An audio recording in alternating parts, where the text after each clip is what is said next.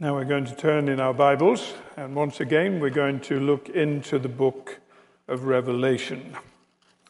We're going to commence our review of a passage of Scripture at chapter 6, verse 1, and we're going to finish it at chapter 11, verse 19.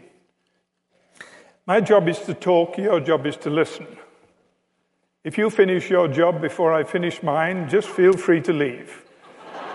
I will understand perfectly, but I'll try very hard to keep the time, but we are trying also to cover a lot of material, to give you an overview of this remarkable book.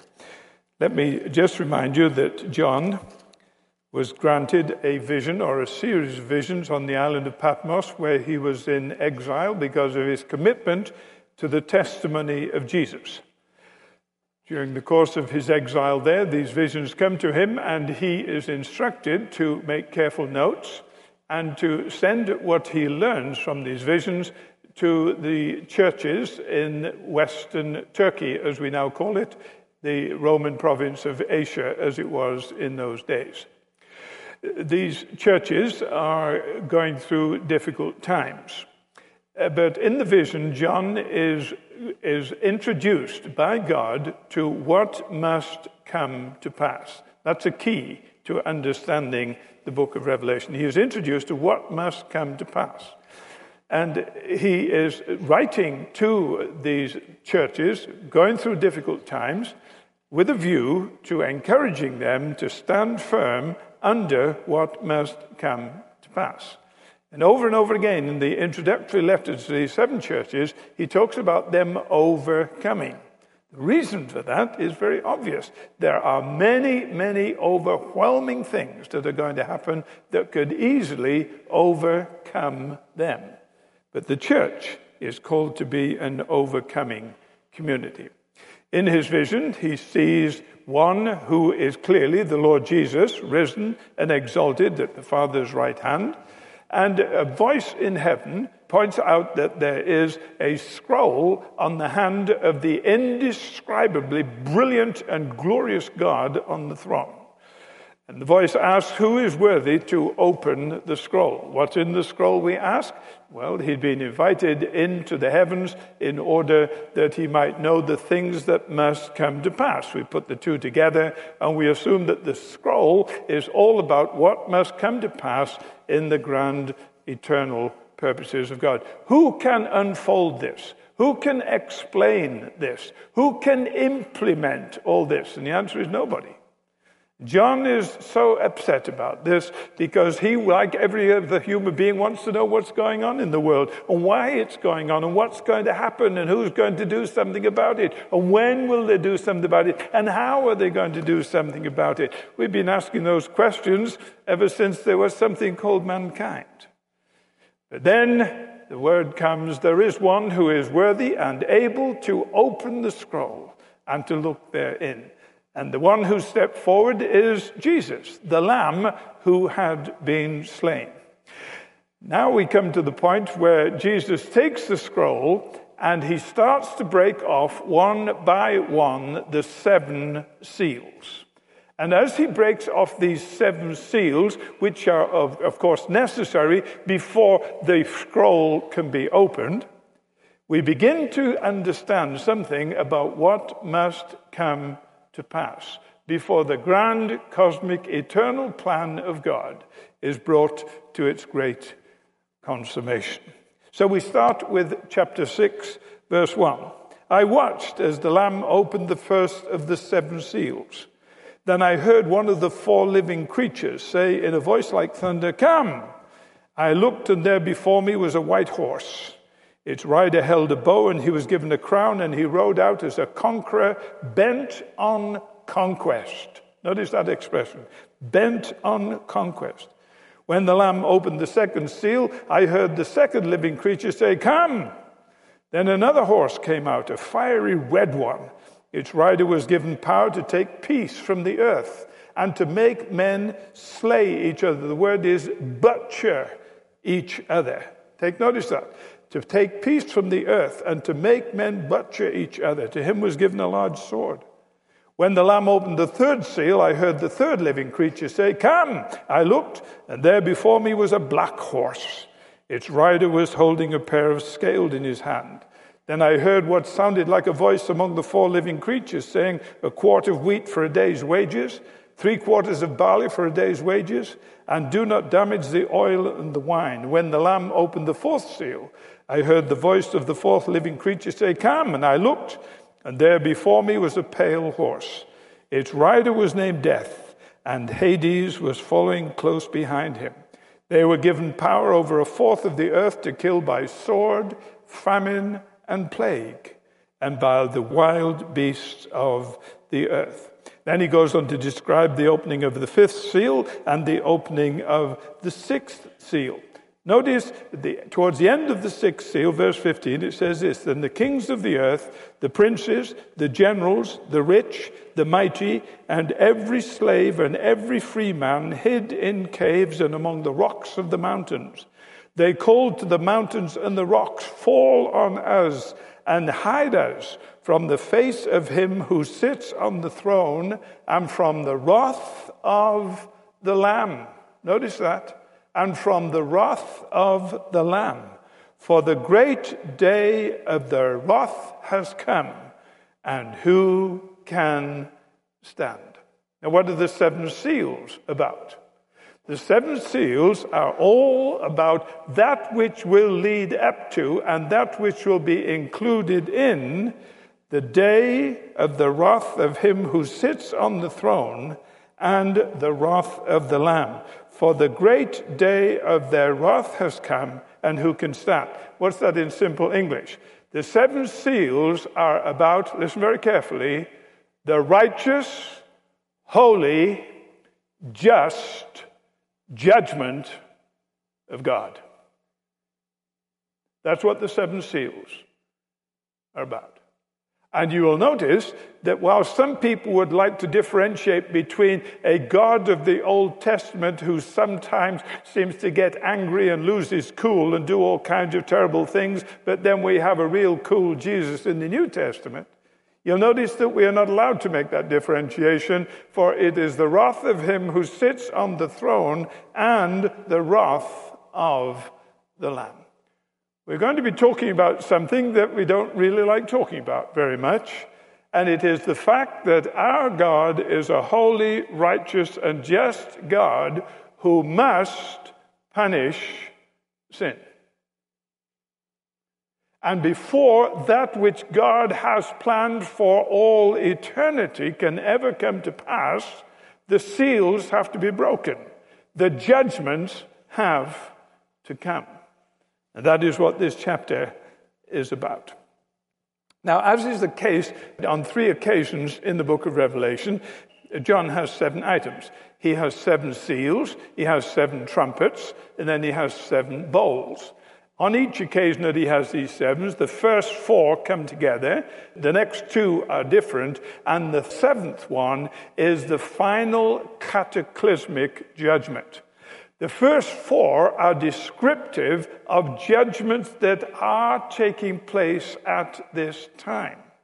The 5th and the 6th ones are about the spiritual realities while that is going on, and the 7th one is all about the final day of judgment. Why? Because there are 2 dimensions to the judgment of God. Romans chapter 1 tells us this: the wrath of God is being revealed. Notice the present tense. The wrath of God is being revealed. It is a present reality now in our world. The wrath of God is being revealed. But then also we are told that in the eschatological future, the day of wrath will come. We must understand these 2 dimensions. There is a sense in which the judgment of God is going on at this time in our world. But that will not exhaust the judgment of God. There will be a final cataclysmic judgment day. That is, in essence, what John describes in the 3 sets of 7s. Does one set of 7 events? Do the trumpets follow the seals? Do the bowls follow the trumpets? No, I believe not. I believe that they are a reiteration of the same thing seen from a slightly different point of view. Now, let me walk you through quickly these 7 seals, or the breaking of the 7 seals. You'll notice that the first 4 have to do with horses. There's a white horse, and then there's a red horse, and then there's a black horse, and then there's a pale horse, or a dappled gray horse. These 4 horses also appear in the prophecy of Zechariah, and they are also linked to 4 winds that are very powerful. And if you look in chapter 7, verse 1, you'll notice, after he's talked about the 4 horses, he talks about the 4 winds. So John is clearly drawing from the minor prophet Zechariah at this point. What is the nature of this first horse? Incidentally, these 4 horses are often called the 4 horses of the apocalypse. There was a famous book was written with that title. There was a famous movie made as a result of that title. And because one of the coaches of Notre Dame one night was watching that movie, he thought of the 4 horses of the apocalypse being the backfield of Notre Dame. But they should not be confused with Revelation chapter 6. What is this first horse then? It is all about being bent on conquest. Part of the judgment of God is operative in the world today. And what is it? It is warfare. It is conquest. It is bloodshed. Let me just tell you about a word I learned today. I love it when I learn new words. It is, I don't even know how to pronounce it. It is either hemoclism or hemoclism. But I know what it means because it comes from 2 Greek words. Hemo or hemo is blood, and clism is flood.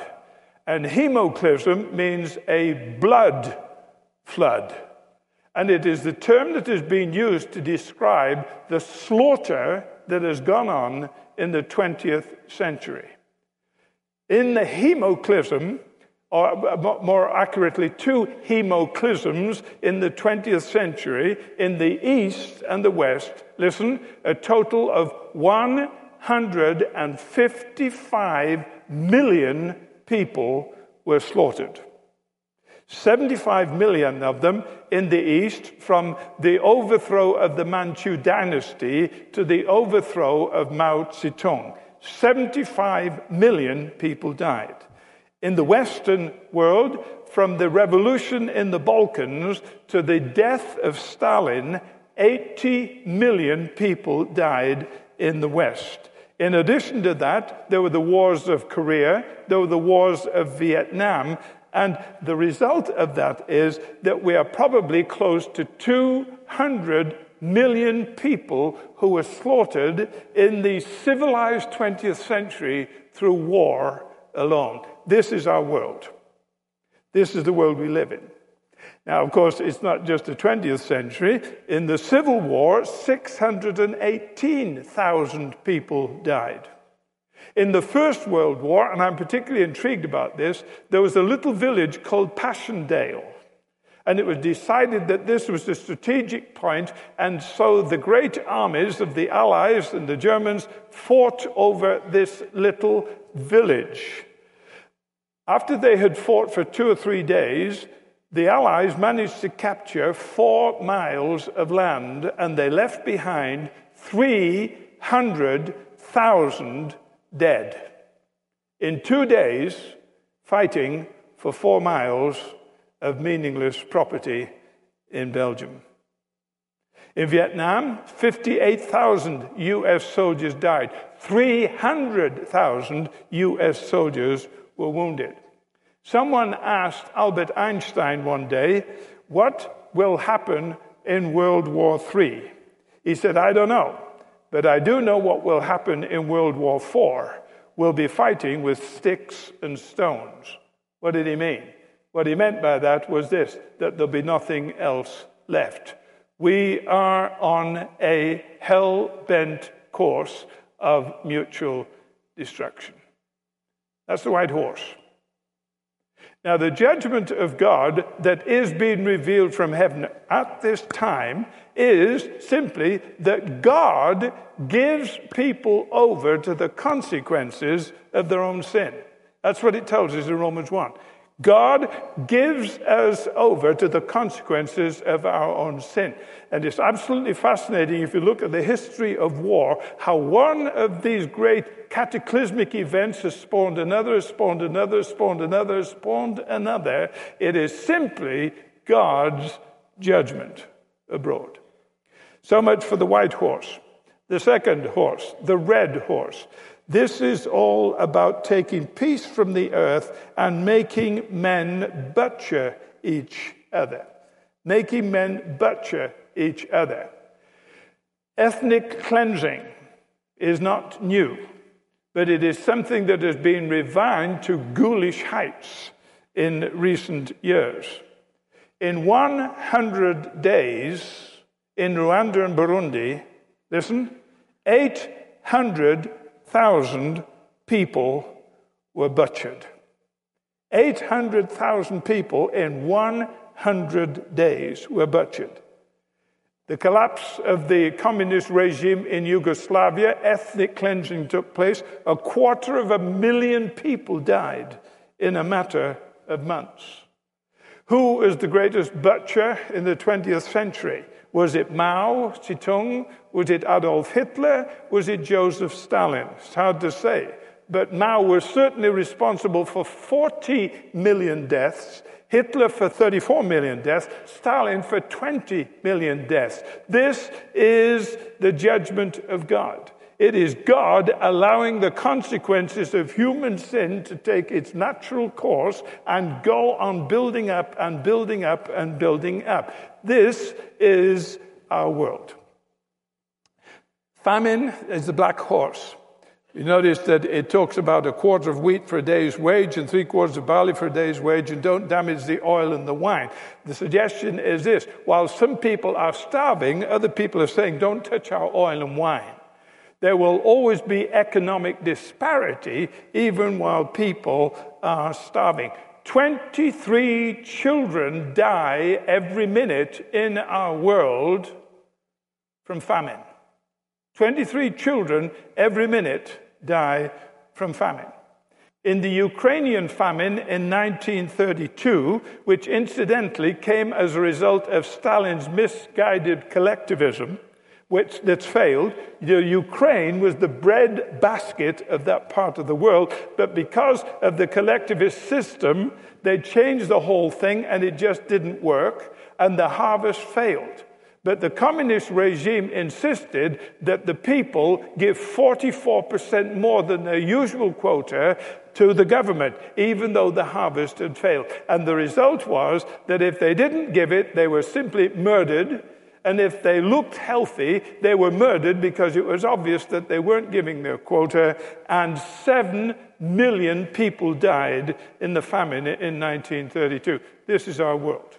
The dappled grey horse. What about plagues? Well, of course, down through history there have been great plagues. But what is the plague that is confronting our world at the present time? It is HIV and AIDS. Decades ago, we didn't even know what it was. When eventually we began to realize that there was something serious, it was contained basically to the homosexual community and then later to drug-abusing communities. And what is the situation now? 40 million people are infected with AIDS. 2.5 million of them are children. The Economist magazine said, arguably, the biggest threat to life and prosperity in the developing world is the HIV virus. South Africa, we are told, is in danger of total economic collapse in 3 generations. For the simple reason that so many of their people are dying and children are not being trained and not to be cared for. This is our world. God gives human beings freedom. And he tells them how they should use their freedom, but human beings like to abuse their freedom, and God brings judgment upon people who abuse their freedom, and his judgment is to let them live with the consequences of the abuse of their freedom. And the result is warfare, ethnic cleansing, plagues, and all kinds of desperate situations. Now, the fifth seal that is opened here is very different. Verse 9. When he opened the fifth seal, I saw under the altar the souls of those who had been slain because of the word of God and the testimony they had maintained. They called out in a loud voice, "How long, sovereign Lord, holy and true, until you judge the inhabitants of the world and avenge our blood?" Now we're talking about persecution, and the situation is different. While all these things are going on in the world, the Church of Jesus Christ exists in this world. But the Church of Jesus Christ is not immune from all these things that are happening in the world. And in addition to that, very, very often the Church of Jesus Christ has suffered persecution at the hands of these people in the world. John calls them the inhabitants of the earth. Literally, it's those who dwell or those who feel at home in this world. There are some people who feel totally at home in this world, and there are some people who say, this world is not my home, I'm just passing through. And those who feel totally at home in this world are often the greatest enemies of those who say this world is not my own. And as a result of that, in many areas, the Church of Jesus Christ has been and continues to be persecuted. 1.8 million people were martyred in Africa in the last decade. 1.8 million people were martyred as Christians in that particular period. Now, the question that these martyrs are asking as they've come under persecution, Lord, you are a God of justice. When will you judge those people who persecute the church? And the answer is, their judgment is sure, and it will come. But then the sixth seal. As we look into the sixth seal, it talks about a great earthquake. The sun turned black like sackcloth. The whole moon turned to blood. The stars in the sky fell like late figs dropping from a fig tree. And the sky receded like a scroll, rolling up, and every mountain and island was removed from its place. This is the final judgment day. If you want a commentary on this from none other than Jesus himself, you can get it in either Mark 13 or Matthew 24 or Luke 21. You remember that Jesus and his disciples were in Jerusalem. The disciples looked at the temple and said, "Oh, isn't this marvelous?" And Jesus said, "It is, but it won't last long." And they questioned, they asked him, was twofold. When is the temple going to be destroyed? And when will the end be? They put the two things together. If the temple in Jerusalem will be destroyed, that's the end of the world. And Jesus split their question into two and answered it in two ways. And he pointed out all kinds of cataclysmic events that would happen through Earth's history, similar to the ones that John mentions here, but then he points to the great final cataclysmic judgment day. And that is what the sixth seal is about. And you notice the reaction of people at that point. The kings, the princes, the generals, the rich, the mighty, the slaves, and every free man will hide themselves in caves and rocks in the mountains and call on the rocks and the mountains, fall on us and hide us from the face of him who sits on the throne and from the wrath of the Lamb. For the great day of their wrath has come, and who can stand? What's all this about? It's all about this, that in the scroll, God has a plan. A perfect plan, a glorious, cosmic, eternal plan. But part and parcel of that plan in preparation is this, that judgment must come on the sin and rebellion of humanity. And it will come in a continual way, for the wrath of God is being revealed, but it will be consummated in the great judgment day. And that is what the 6 seals are about. It's very interesting to notice that when John talks about his 7 seals or his 7 trumpets or his 7 bowls, he always has a little interlude between the 6th and the 7th. And that is precisely what happens now in chapter 7 and 8. So let's go quickly into chapter 7. After this, I saw 4 angels standing at the 4 corners of the earth, holding back the 4 winds of the earth to prevent any wind from blowing on the land or the sea or the tree. Then I saw another angel coming from the east, having the seal of the living God. He called out in a loud voice to the 4 angels who've been given power to harm the land and the sea. Do not harm the land or the sea or the trees until we put a seal on the foreheads of the servants of God. All right? Now the little struggling churches in Asia Minor, they're hearing all this scary stuff. They don't need telling about earthquakes. They have earthquakes all the time in that region. They don't need telling about wars. They have wars all the time. They don't need telling about famine. Agabus had predicted a famine, and it came about shortly thereafter. They know all about war. They know all about bloodshed. They know all about famine. They know all about plagues. But what they're beginning to hear is this, that this is just the beginning, and that it will all come to a great and frightening end when the day of the wrath of the Lamb comes. And the question that they're asking is, what's going to happen to us? What's going to happen to us at that particular time?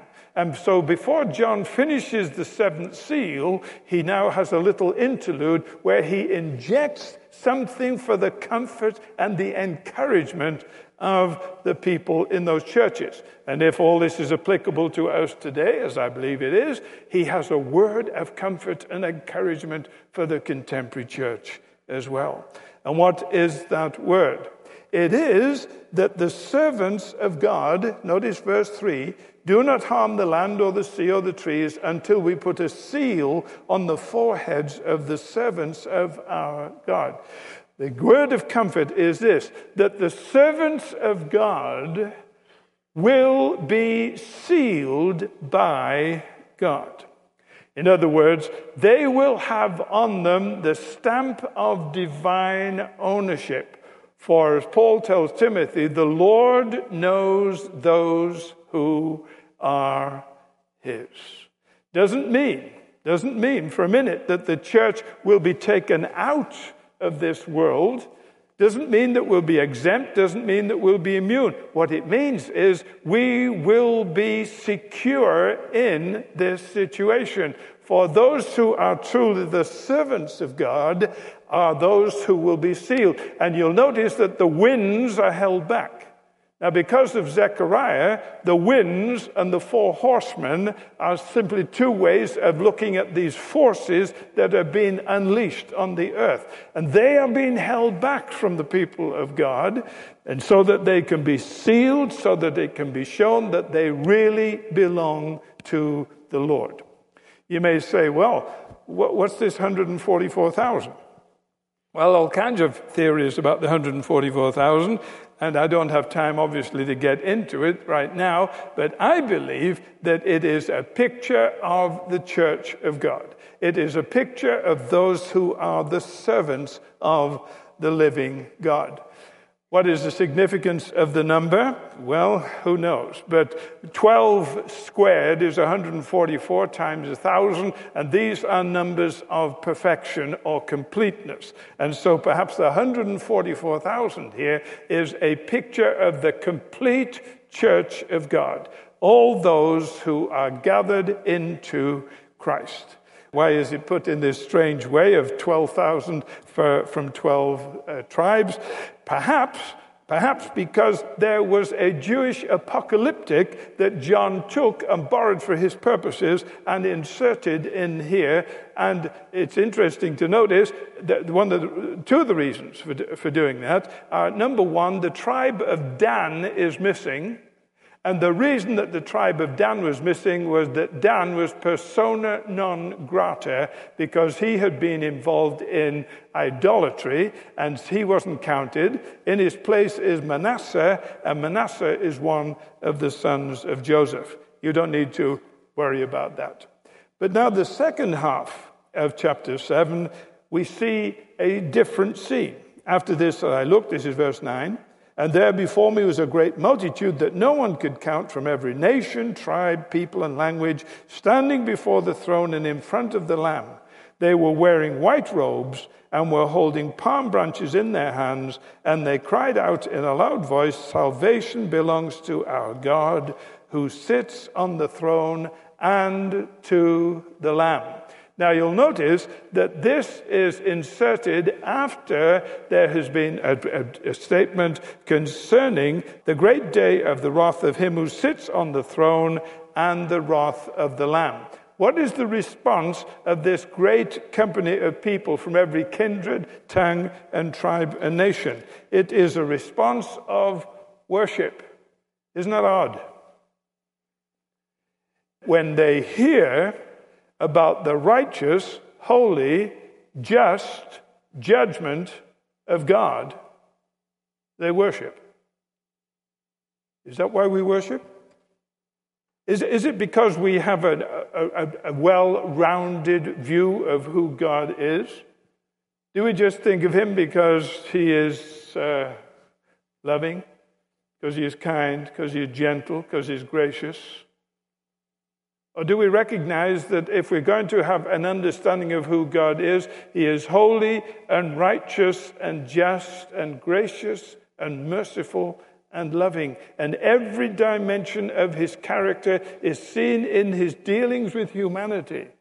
And if God did not judge the world, he would not be righteous and he would not be just, and his holiness would be twisted and warped. But when we hear of God being the one who in holy indignation and righteous judgment will judge the world, worship should be the response. And what should the response be? An attributing of salvation being that which belongs to the Lord and to the Lamb. Why? Because you cannot have salvation without judgment. Unless we understand what judgment is all about, there is no way we'll understand what sin is all about. And if we don't understand sin and judgment, we will never grasp salvation. Who are these people who are worshiping in this way? Well, we know it's the elders. We've met them. And the four living creatures. They're always up for a bit of worship, those guys. But then in addition to that, they are joined by a great company in white robes. Who are they and where did they come from? Verse 13. John says, I don't know. And he said, these are they who have come out of the great tribulation. They have washed their robes and made them white in the blood of the Lamb. What is the great tribulation? Two possible answers to that. Christians are divided on these two issues. One answer is that the Great Tribulation is the whole age of the church, where the church has been persecuted, where the church has known trial and hardship and tribulation. Other people say, no, the Great Tribulation is going to be the end of the church age, immediately before the great cataclysmic day of judgment. We'll only know when we get there which day it is. But I've often had people ask me, will the church go through the Great Tribulation? And I say, what are you really asking? Will the American church ever have it rough? And that is usually behind the question. And I say, if you were to ask the Christians in Vietnam, will the church go through the Great Tribulation? They'd say, oh yeah, we're in it. And if you go to many parts of Africa, to the East Africa, for instance, the scene of the great revivals and the scene of the genocide, if you ask many of the people, but you can't ask them because they're dead, will the church in East Africa go through the Great Tribulation? The answer is, oh, sure, we did. We did. So we shouldn't spend a lot of time trying to decide whether the Great Tribulation is that which the church goes through throughout the church age, or whether it is the climactic final of these things. What we need to know is this, that those who come through it, those who overcome, are the ones who, with the elders and the four living creatures, once again take the opportunity to worship. And they serve him day and night in his temple. And look at the promises for these people. Verse 16, never again will they hunger. They've gone through famine. Never again will they thirst. The sun will not beat upon them in any scorching heat. For the Lamb at the center of the throne will be their shepherd. He will lead them to springs of living water, and God will wipe away every tear from their eyes. There you have inserted between the sixth and the seventh seal this little interlude where John has this powerful word of comfort and encouragement for the people of God. They're going to go through the Great Tribulation, but they are being sealed. They belong to him, and the Lord knows those who are his, and they are safe in his hand. Chapter 8.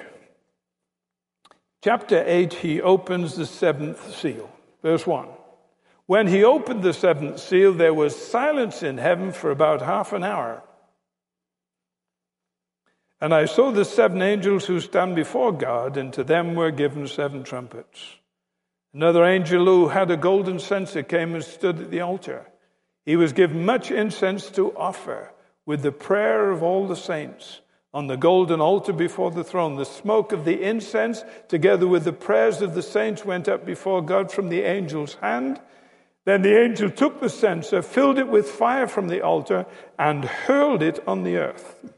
And there came peals of thunder, rumblings, flashes of lightning, and an earthquake. The opening of the seventh seal seems like an incredible anticlimax. After all the thousands upon thousands and 10,000 of 10,000s have been singing and praising, salvation belongs to our God who sits on the throne. The seventh seal is opened, and there is total silence.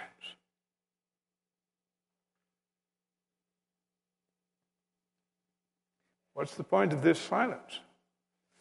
Some people say they are totally struck dumb with the immensity and the awesomeness of the judgment of God. And other people say no, because in the silence, an angel stands up and he goes to the golden altar and he takes incense and he throws it on the altar. And the fragrance of the incense fills the place. And then he takes the fire out of this altar and he hurls it down on the earth. What is the altar and what is the incense? We're told it is the prayers of the saints. What's happening to the prayers of the saints? They are being mixed with incense so that they are fragrant in the nostrils of God. But listen, but then the burning embers of these prayers are being hurled back on earth. Why? Listen. Because the prayers of the saints, even in times of great tribulation, ascend to the Father and are a sweet fragrance to him. And there's total silence in heaven as God says, listen, my people are praying. My people are praying. Their prayers are being perfected. And then the angel takes the burning embers from the prayers and he hurls it back on earth. You know why? Because our prayers ascend into heaven and they are tremendously powerful on earth. What a word of encouragement to the people of God. Now out of the seventh seal come now seven angels with seven trumpets. Seven trumpets? Well, the trumpet in the Old Testament was always the instrument that was used by way of warning. By way of warning. The watchman would stand on the city walls. And if he saw the enemy coming, he would raise his trumpet and he would sound the alarm. The trumpets that the angels now begin to sound, 7 of them, are now warning the people of the reality of the judgment of God. We had a picture of what goes on in the world as the consequences of divine judgment are felt, but the church is sealed in the midst of that tribulation. Now the 7 trumpets warn the judgment is coming to the inhabitants of the earth. And here we have that expression again in verse 13. Woe, woe to the inhabitants of the earth because of the trumpet blasts that are about to be sounded. In other words, now we have a slightly different picture. Just the same judgments, the same things described, but now the focus is not that the church will be saved, the church will be secure in this situation. Now the emphasis is the people who dwell in the earth, the people who are at home in this world, the people who like it the way it is. Those people need to be warned. They need to be warned of the reality of the judgment of God. You know, there are a lot of people today don't believe in the judgment of God. There are a lot of people look at what is going on in the world today and see no connection between it and the judgment of God. And there are many people who, seeing no connection between what is going on in the world and the judgment of God, will simply scoff at the idea that there will be a final judgment day. But that is a very, very precarious position to hold for one very simple reason. Nobody can know for certainty. There's no such thing as a final judgment day. And the task of the Christian church is to be warning people, and listen to this good old-fashioned expression that we don't hear much now in the evangelical church in America. Good old expression. Flee from the wrath to come. Flee from the wrath to come. There may even be people here today who don't take this seriously. Think that they can just go about their lives and do any old thing. They don't worry about overcoming. They're just being overcome, and they're just, don't worry about it. No, I'll be all right. No sweat. No problem. Don't need to take it seriously. Listen, the greatest compliment that God could ever pay you, are you listening to me? The greatest compliment that God could ever pay you is He promises to judge you. Do you realize that was the greatest compliment He could pay you? Let me explain to you why. You see, I don't think a lot of you care 2 hoots what I do with half my time. You don't care. You know, as long as I don't do anything really bad and don't get in your way and don't upset you, that's fine. You get on with your life, I'll get on with my life. You don't care what I do. Between you and me, I don't care what you do either. You know, just get on with it. Until I have to be all pastoral, then I get a bit worried. But listen, that just shows how disinterested we are in each other. Just imagine that I thought that everything that you do is of such significance that I should take an intimate interest in it.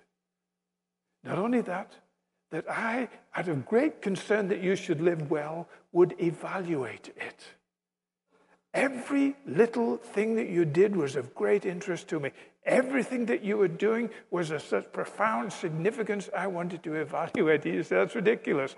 And that's how God looks at me, and that's how God looks at you.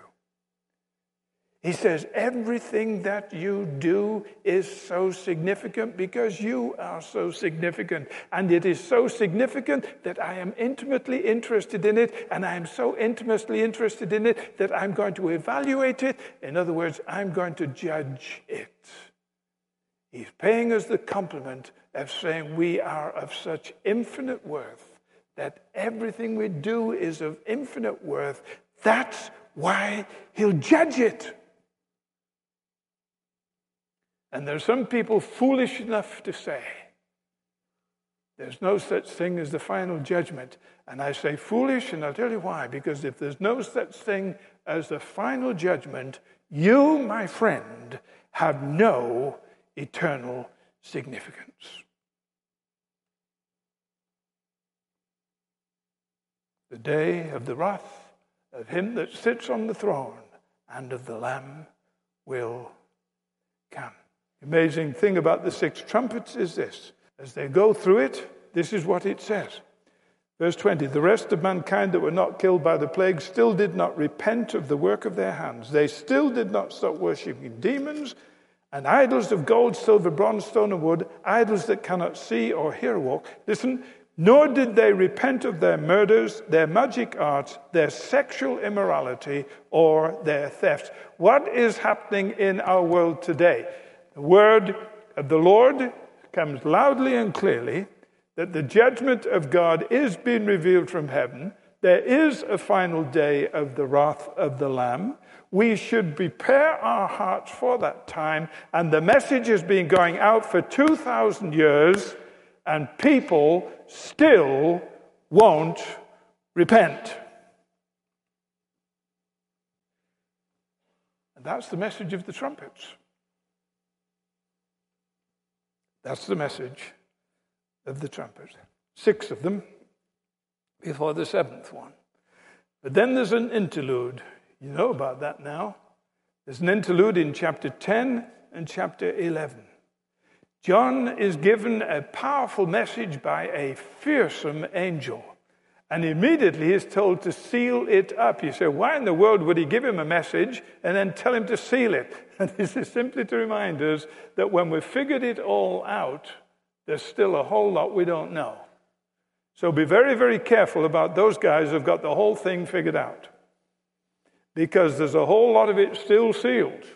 And it's just to keep us ever so slightly, deliciously off balance. Notice the second thing here. In 10, verses 6, it says, there will be no more delay. There will be no more delay. But in the days when the 7th angel is about to sound his trumpet, the mystery of God will be accomplished, just as he announced to his servants, the prophets. All right? There's much we don't know, but what we do know is this. One day, God will say there'll be no further delay. The end has come. The mystery of God, the unveiling of the purposes of God, has been completed. That's it. We should always be very, very careful of assuming that we can count on tomorrow. We should always be very careful that we don't assume that we can count on tomorrow. Then John is given a scroll and he's told to eat it. This reminds us of good old Ezekiel. And what happens when he eats the scroll? It tastes sweet to him. And then he gets down into his stomach and he has acid reflux.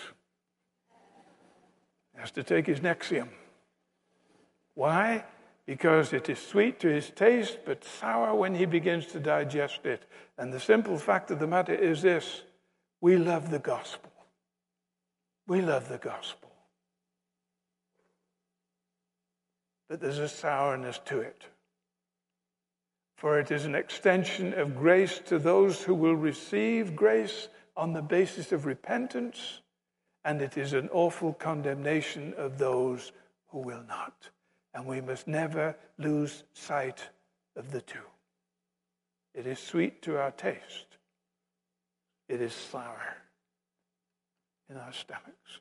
Well, there are many other things here. You can read on about those. I don't have time.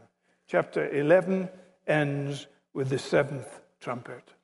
The 7th angel sounded his trumpet, and there were loud voices in heaven which said, "The kingdom of the world has become the kingdom of our Lord and his Christ, and he will reign forever and ever." Do you believe that?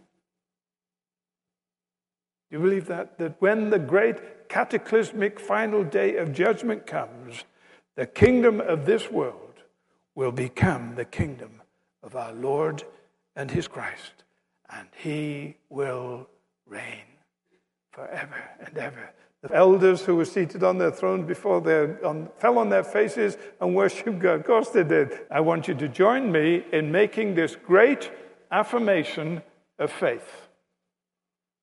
From verse 17 and 18. And we will join our voices with the 24 elders who are seated on their thrones, who fell on their faces, that's not necessary, and worship God. And we will say together, join me.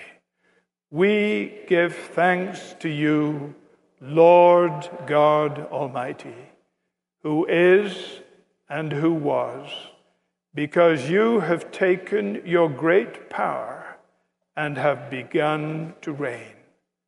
The nations were angry, and your wrath has come.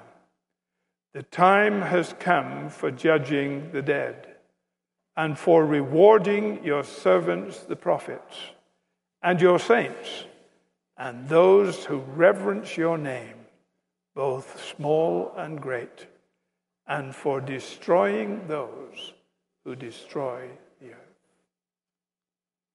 Is that what you believe? Because if that's what you believe, you can't go out of this place exactly the same way you came in, because you're being confronted with eternal issues of monumental proportions. And just a word to some of you who may still be hardening your hearts against the Lord. Don't count on tomorrow. Don't count on tomorrow. Today is the day of salvation. Today is the day you get right with God. Let's pray. God, you know our hearts. You know those of us who gave up on this talk and said, I have no idea what he's talking about. And you know those of us who know all too well what we're talking about, but still hold on to their way of life. As a member of those who dwell on the earth, they kind of like it the way it is, despite the evidence of judgment on every hand, despite the promise of the final judgment day. Lord, we pray for them. And we ask that your Spirit would lead them humbly to repent and to receive that which they could never earn and would never deserve, the free gift of salvation. For salvation belongs to the Lord, and he's willing to give it to us. And Lord, for those of us who claim to be yours, we rejoice in the fact that we're part of that great multitude, or the 144,000, whichever way we want to look at it. We rejoice in the fact that we have the seal of the Spirit in our lives. We have to admit that very, very often we don't really think too much about this world of ours as being an arena in which your judgment is already in operation, a harbinger of the final day of judgment. We look forward to the day when the kingdoms of this world will become the kingdoms of our God. That before that secret can be unrolled in the scroll, the seals and the trumpets and the bowls have got to happen. We ask that we might be sobered in these things as we go about our lives. We ask these things in the name of Jesus, the Lamb, as it was slain, who stands in the throne of God. And now may the grace of our Lord Jesus, the love of God, the fellowship of the Holy Spirit be with us all.